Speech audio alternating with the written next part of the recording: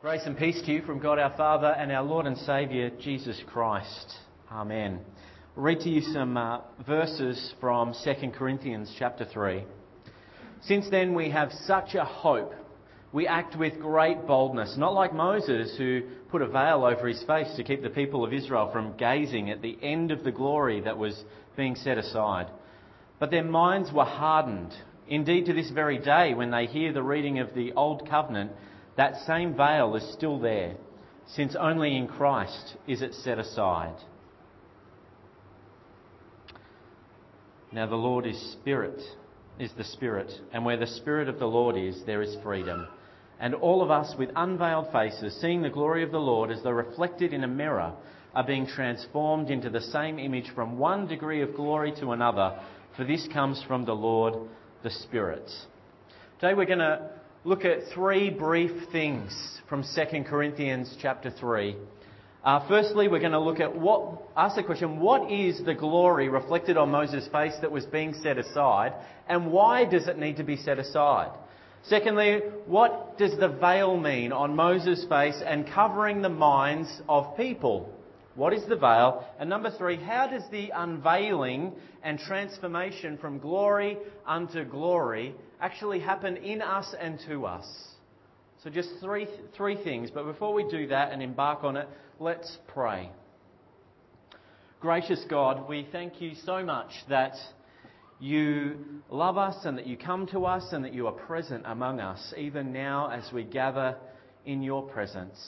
We pray that we would hear your voice, the voice of our loving shepherd and glorious Saviour. Sanctify us in the truth, Lord, for this your word is truth. We pray in Jesus' name. Amen. So the glory reflected on Moses' face that was being set aside. Why does it need to be set aside if it's so wonderful and glorious? So we started, you heard in Paul, in 2 Corinthians chapter 3, he quotes Exodus, where Moses in Exodus 34 is coming down the mountain. We have coming down the mountain, we have going up the mountain today. Jesus and his disciples are going up, Moses is coming down.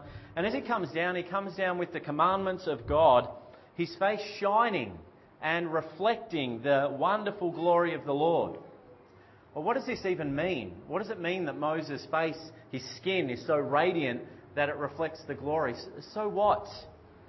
Firstly, it's a sign to the people of Israel and a sign to us as well as New Covenant people that it's not Moses who actually speaks to them. He speaks to them, but someone is speaking through Moses to his people, and that is the Lord. It's the Lord that speaks to you, me, and it was the Lord who spoke to the people through Moses as well. Secondly, for them in Exodus 34, it's a joyful sign of covenant renewal after just 2 chapters before there was that deadly golden calf incident. Remember what happened? The people got a bit bored while Moses was up the hill. He was gone for a long time, and you remember what Aaron said to Moses. Moses kind of saying to Moses, to Aaron, what's going on? And Aaron's a bit like a kid who's confronted by his parents with this great big mess that's happened, and it's really obvious that he's done it. And the kid says, I don't know, it was just like that already. Ever done that? I've done that to my dad, don't worry. Aaron says to Moses, we put all this gold into the fire and melted it down, and out came this golden calf. It just came out like that. It's hilarious. Well, maybe for a pastor it's hilarious. So as Moses comes down to speak with the people, they're afraid. They're afraid because of this amazing radiance on the skin on his face. But Moses, being this wonderful pastor, he calls them to himself, he speaks to them, and then afterwards he puts the veil over his face, like you saw Craig putting the veil over his head before. And why were the people afraid of this radiant glory reflected on Moses' face? What kind of picture do you think they had of the Lord? Maybe one that reflects that a little bit. When I was in my 20s, I had my best friend actually. He spent a lot of time in the law courts. And because he broke the law. And as a friend, I would drive him to court. I would sit with him in the Dandenong law courts waiting for his case to come forward. And as you do that, obviously there are lots of other cases going through. And for all intents and purposes, his lawyer at the time was only really concerned with one thing and never really concerned with what he'd done. His main concern was who was the judge going to be on the day. Because depending on who the judge was on the day, really determined what the outcome would be for my friend. And I don't know if you've ever been to court here in Cairns or sat in court or supported someone in court. But we had to spend all day there on a number of occasions. And the thing was, as you went through the cases and you sat there, people's posture before the judge there was always a common thread there. As they come before the judge, one thing was certain: there wasn't very often very much eye contact with the judge. If you're guilty and you know it, what happens to your head? It drops, doesn't it? It drops. And not only does your head drop, there's this anxiety and fear, get a bit edgy as well, what's going to happen. And then this whole downcast posture where you're kind of just a bit floppy. Floppy because you feel really bad about what you've done. You know you're facing a judge, and so your head's down, your eyes are down, and it's kind of a really awful kind of thing.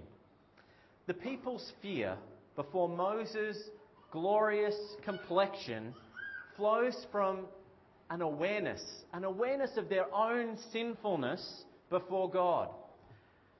And I get that from Paul saying in Galatians chapter 3, verse 24, therefore, he says, the law was our disciplinarian. The law was our disciplinarian until Christ came so that we might be justified by faith. The law acts as a disciplinarian.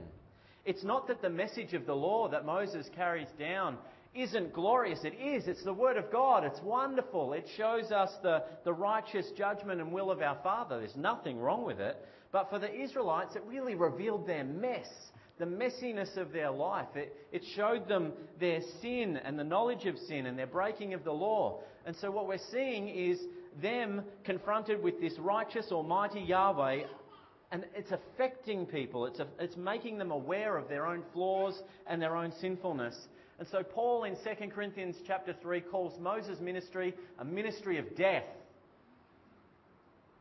Pretty serious words, a ministry of death. And the reason he says that is because without the unveiling of the promised Messiah, without the unveiling of the fulfillment of the Old Testament law and sacrificial system, the law only ever exposes sin. The law only ever will make demands of you. And the law will only ever act as a disciplinarian. It shows you how much you need a Saviour, but no matter how much striving you do under the law, it won't save you. And so in this sense, it's the glorious will of God expressed through His Word, but its glory fades in comparison to the new and complete and eternal ministry of the gospel that Paul is preaching in 2 Corinthians 3 with all his might. This ministry gloriously fulfills every requirement of the law. It cleanses people of their sin. It frees them from the death, the judgment of death, and from the disciplinarian of the law. Imagine that.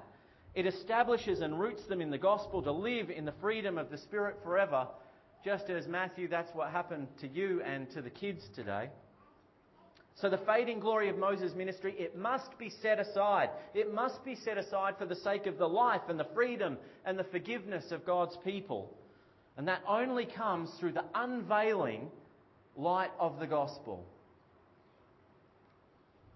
So what about this veil? What about this veil? Here's a picture of a veil that was used at a contemporary Jewish wedding in Israel about 3 weeks ago. It was a big wedding, obviously. The veil separates the men from the women. So the women stand together and they peer through at what's going on in the other section where all the men are. Now the veil is also used at some Jewish synagogues to separate the men and the women, and the children are included in that separation by gender.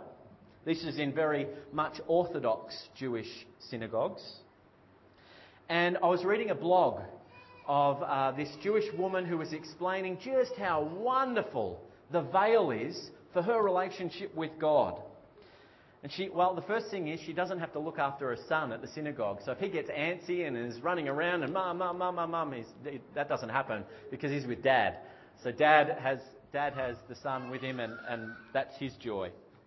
But beyond her son, one of the most significant blessings that she saw in the veil was that no men would be looking at her, so no ogling eyes gazing at her.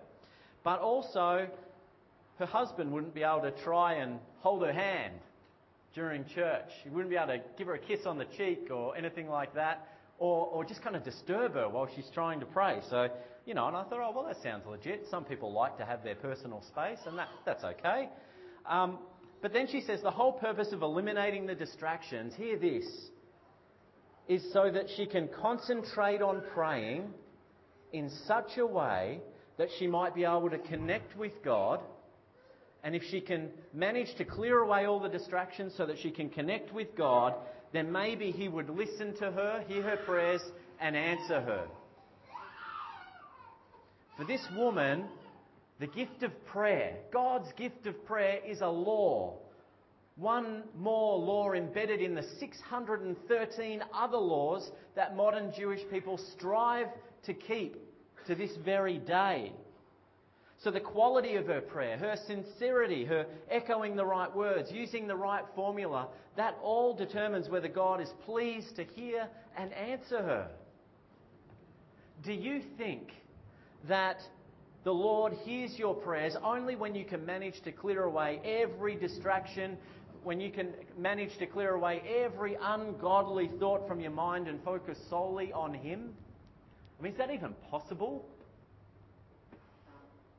If you think that's true, then your heart is veiled and you're living under the burden of the law.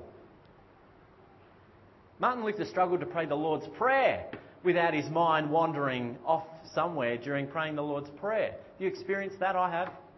It's very difficult to pray the Lord's Prayer or something that you know very well and to not wander a little bit. In the Sunday paper today, because this affects our church too, it doesn't just affect Jewish people, it affects Gentiles like us. There's a saying in the announcements in your Sunday paper. It says, God helps those who help themselves. You heard that? God helps those who help themselves. You listen to Face to hear more about that. But that is a mindset that is veiled to the grace and mercy of God. It is a mindset that is veiled to the gospel, but rolls off the tongue of Christian men and women. God helps those who help themselves. The fact is, if you're sufficient to help yourself, if you're sufficient in and of yourself to look after yourself and meet your own needs, what do you need the glory of the gospel for? You wouldn't need it. You don't need it. You don't need a saviour.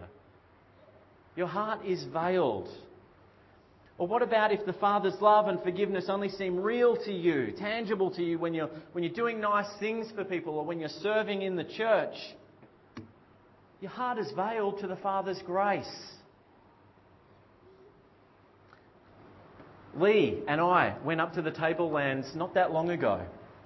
And when we arrived at the Atherton church, the people at Atherton, they really do a wonderful job of looking after the grounds and their church. But when we rocked up this day, the lawns were beautifully mowed, weren't they, Lee? Yep, they look beautiful. And I remember because I commented to you as we drove in, oh, the lawns have just been mowed and it looked lovely. Thing is, none of the members at Atherton had mowed the lawn. And what had happened was, at the end of the service, I was announcing the blessing. And as you're sitting and you're facing the front door of the church, there's a big crack in the door where it meets the wall, where it's hinged. And I could see a person standing there in the crack as I'm doing this, and even before I did the blessing. And I can see, and then there's an eye that looks through the crack, and you're like, yeah, there's someone there, and they're looking through the church. And so finished the blessing and said, hello. And this gentleman comes in and he walks down the front of the church and he says, I'm the guy that mowed your lawns. And we said, well, thank you. That's wonderful. Thank you very much. Yep, I mowed the lawns. That's wonderful. Thank you so much. But as we got talking, it became very clear that here was a man who was suffering under the burden of the law and the judgment of his own sin. He was very aware of his own sins. He thought, well, maybe I'll sweeten God up. I'll mow his lawn for him, because any man will love it if your lawn gets mowed. When the grass looks good, that's wonderful. I'll mow his lawn, and then that will give me a reason that God might welcome me into the church because I've mowed the grass. I've done something nice. I've done a good thing for God. He'll be pleased with that, and then I can enter in. Pray for him. Pray for him. You don't need to know his name. Here's a man whose heart is veiled to the grace and love of God, that the Father doesn't expect him to mow the church grounds, but welcomes him in out of free grace and mercy and love. Welcomes him in. Doesn't expect him to mow the lawn, to make him pleased with him so that he can even have contact with him. That's what the veil is about. The veil is a way of describing how our hearts can be blind to the light and grace of the gospel of Jesus Christ. This man wouldn't let me pray for him because he didn't feel as though he was worthy of any grace or love. Pray for him. That veil covers every bitter and unbelieving heart, Jew and Gentile alike, and it places people under the demands and burdens and judgment of the law. The Bible says the letter kills. It kills. Strong language. The letter, the law kills. But the Spirit gives life. The Spirit gives life. And there's only one who can remove the veil and open our eyes to see the glory of the Lord, to be transformed by his wonderful mercy and grace. Only in Jesus Christ is the veil removed. But how, final point, how does that happen to you? How does that unveiling actually take place? How does that transformation from one degree of glory to another actually work in you? How is it working in you right now as you sit and hear? It happens in a way that made the Apostle Paul so excited, so animated as you read 2 Corinthians 3. He's excited about the ministry of the Spirit at work through the gospel. He's excited to not be the bringer of this message so much as to participate in what the Lord is already doing in his church. He's excited to be a recipient of himself of such extraordinary grace and freedom as one who was a Pharisee and lived under the constant demand and disciplinarian view of the law. He was a Pharisee. But when one turns to the Lord, the veil is removed. Now the Lord is the Spirit, and where the Spirit of the Lord is, there is freedom. And all of us with unveiled faces, seeing the glory of the Lord as though reflected in a mirror, are being transformed into the same image from one degree of glory to another. For this comes from the Lord, the Spirit. How does it happen to you? How is it happening to you today? Because that's what Paul's talking about. He's not giving you some information about something. He's excited because the glory of the gospel is at work in the hearts and lives of real people listening to the voice of their Saviour. And we're going to learn something today from church history. Lord, grant that we may learn it well. This was written for children. This is an explanation of what Paul's talking about here. It's written for kids. I believe that by my own reason or strength, I cannot believe in Jesus Christ my Lord or come to him, but the Holy Spirit has called me through the gospel, enlightened me with his gifts, and sanctified and preserved me in true faith, just as he calls and gathers, enlightens and sanctifies the whole Christian church on earth and preserves it in union with Jesus Christ in the one true faith. Martin Luther wrote that for children. It's an explanation of what we said together, Matthew, when you and Bryce and Johnny were baptised. I believe in the Holy Spirit, the holy Christian church, the communion of saints, the forgiveness of sins, the resurrection of the body, and the life everlasting. That's the explanation of what you already confessed. The Holy Spirit is at work in you.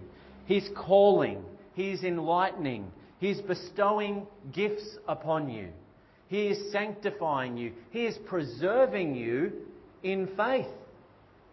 All on account of the grace of God the Father, Son, and Holy Spirit. By faith, the Holy Spirit has united your life to the risen and reigning Jesus, your radiant and glorious Lord, whose glory never fades and surpasses that of what was that ministry of death of Moses.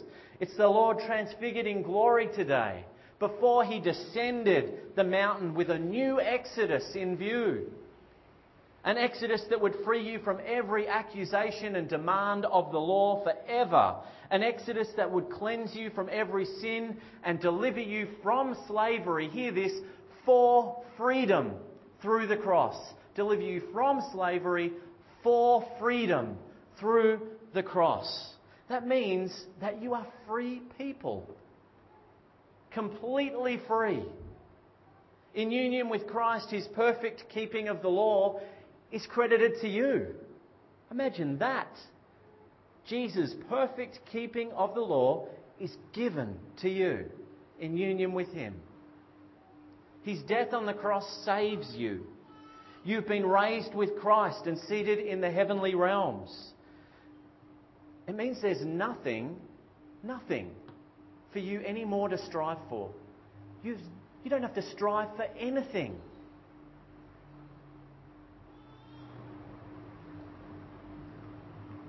Everything is yours in him. You are a free person. Only by the power of the Holy Spirit will you comprehend this. Lord, grant this to us all. And the Lord knows, friends, and I know very well, that I need constant reminding of this.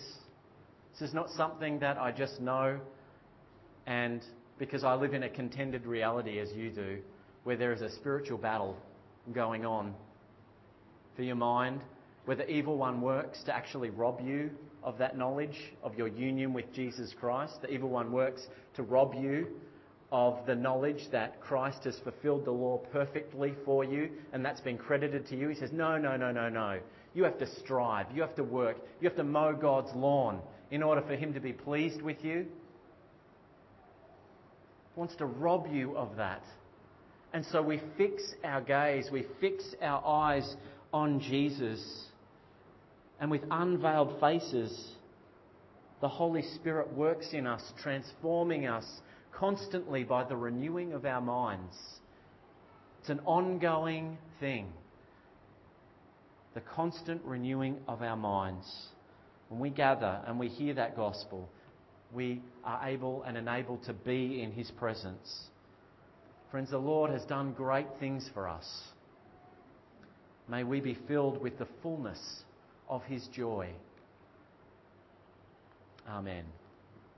And may the peace of God, which surpasses all human understanding, guard your hearts and your minds and keep you safe in Christ Jesus. Amen.